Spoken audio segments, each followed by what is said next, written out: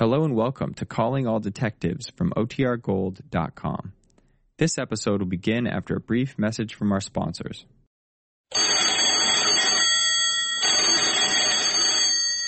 Calling all detectives. When a group of food processors met for a business conference, one of them ate his way into a charge of murder. That is the situation on this page from my casebook. The casebook of Jerry Browning, private detective. Believe me, Jerry Browning, private detective. In most cases, there's plenty of food for thought.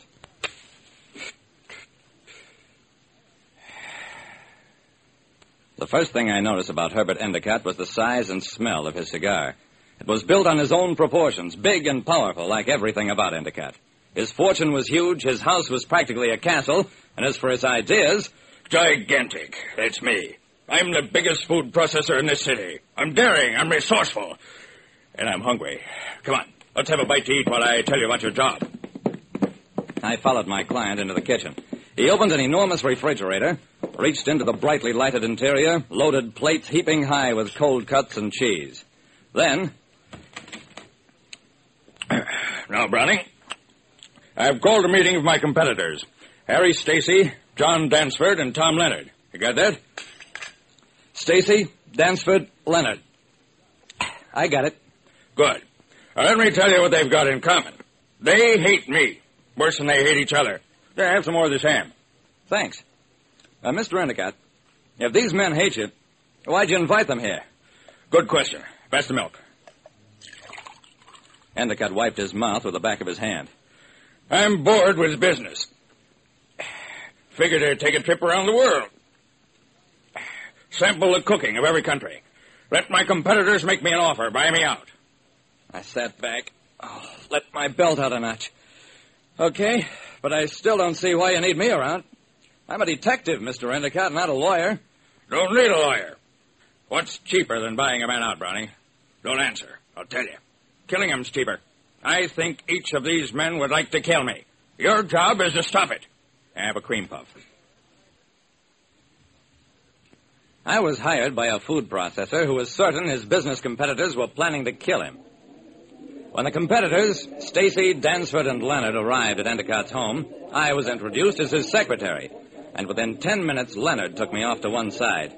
Browning, whatever Endicott pays, I'll double for inside dope in his processing methods.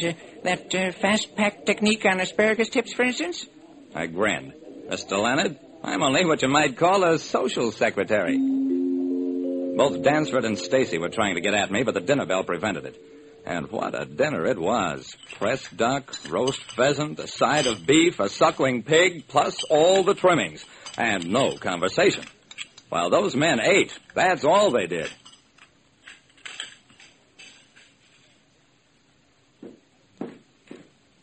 About 3 hours later, I tottered into the billiard room in the wake of my client and his three guests. Stacy picked up a billiard cue, reached into his pocket, absently started chalking the stick's tip. Been years since I played, but I'll take you on, $10 a point. What a fight that started. I jumped in, pulled my client and his other two guests off Stacy. Come on, break it up, break it up. And the next time, Mr. Stacy, don't make any cracks about not having played billiards. Especially if you intend to use your own chalk. Nobody seemed to think it odd that Endicott's social secretary was capable of stopping fights. And after slugging him, nobody appeared to hold Stacy's lie against him. Especially since they all played even better than he did. After a couple of games, Dansford put aside his cue. I'm tired. Let's postpone business until the morning. I need sleep. After Endicott showed his competitors to their rooms, he joined me in the library. I think I'm safe for tonight, Browning. But don't sleep too deeply, you hear? I never do. Good night, Mr. Endicott. I didn't go to bed at all. Made myself reasonably comfortable in the library chair. There wasn't a light on in the entire house. A couple of times as the hours passed, I thought I heard footsteps. But each time I investigated, I found nothing. It happened at 3:30. It was a revolver shot. And it came from the back of the house. I dashed out into the kitchen and met everybody else converging on it. Except Mr. Leonard. He was there already, on the floor, dead of a bullet wound. I picked up the gun, sniffed it. Recently fired. Endicott came over to me, grabbed my arm. Browning, that shot was intended for me. Whoever killed Leonard thought it was me coming down here for a late snack. Do you usually have snacks at 3:30 a.m.? I turned to the others. Gentlemen, we can stop the pretending. I'm not a secretary. I'm a private detective.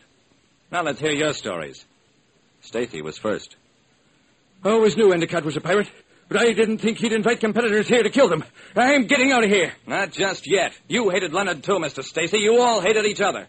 Before you accuse anybody, why don't you find out whose gun you're holding? Endicott bit his lip. It's mine, Browning. But anybody could have taken it from my desk in the library. If I wanted to commit murder, would I hire a detective? Dansford interrupted. Sure you would. To throw off suspicion and... He paused. Hey, Brownie, do you smell anything special? I sniffed. Yeah, I smell cigar smoke. Only you smoke cigars, Mr. Endicott. All the others were smoking cigarettes. Endicott turned pale. Browning, I haven't smoked since we left the billiard room hours ago. That's when Dansford pounced. That's what he says, but I know better. You do, Mr. Dansford? How come? Because I came down here a while ago. That huge dinner made me thirsty. Thought I'd get a glass of milk. But I heard two men whispering in here. Couldn't see them because it was pitch dark. But I did smell Endicott's cigar. I couldn't mistake that. Though, of course, Stacy here could have stolen one. Stacy glared but kept quiet. Dansford went on. Then I heard the refrigerator door open. Heard someone gobbling food. That could only be Endicott. Nobody has an appetite like that, Walrus. I can tell the way he eats even in the dark. I glanced at the three men, then at the huge refrigerator. Let's try a little experiment.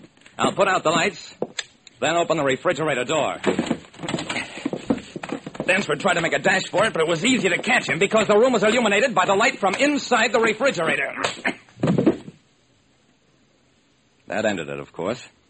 Dansford gave himself away completely when he said that the room was pitch black even though the refrigerator door was open. Dansford's plan was to eliminate one of his competitors and have Endicott be blamed for the murder, thus getting rid of two at a time. So, he stole Endicott's gun and one of his cigars, induced Leonard to come downstairs for a conference, and death. As Endicott said a good deal later, Never trust a lean man. He don't eat enough to light up his eyes. Have another turkey leg, Browning. That was a case where I gained more than my fee. I also gained 4 pounds. Like I said, there's lots of ways of throwing light on a crime and giving a killer plenty to chew on.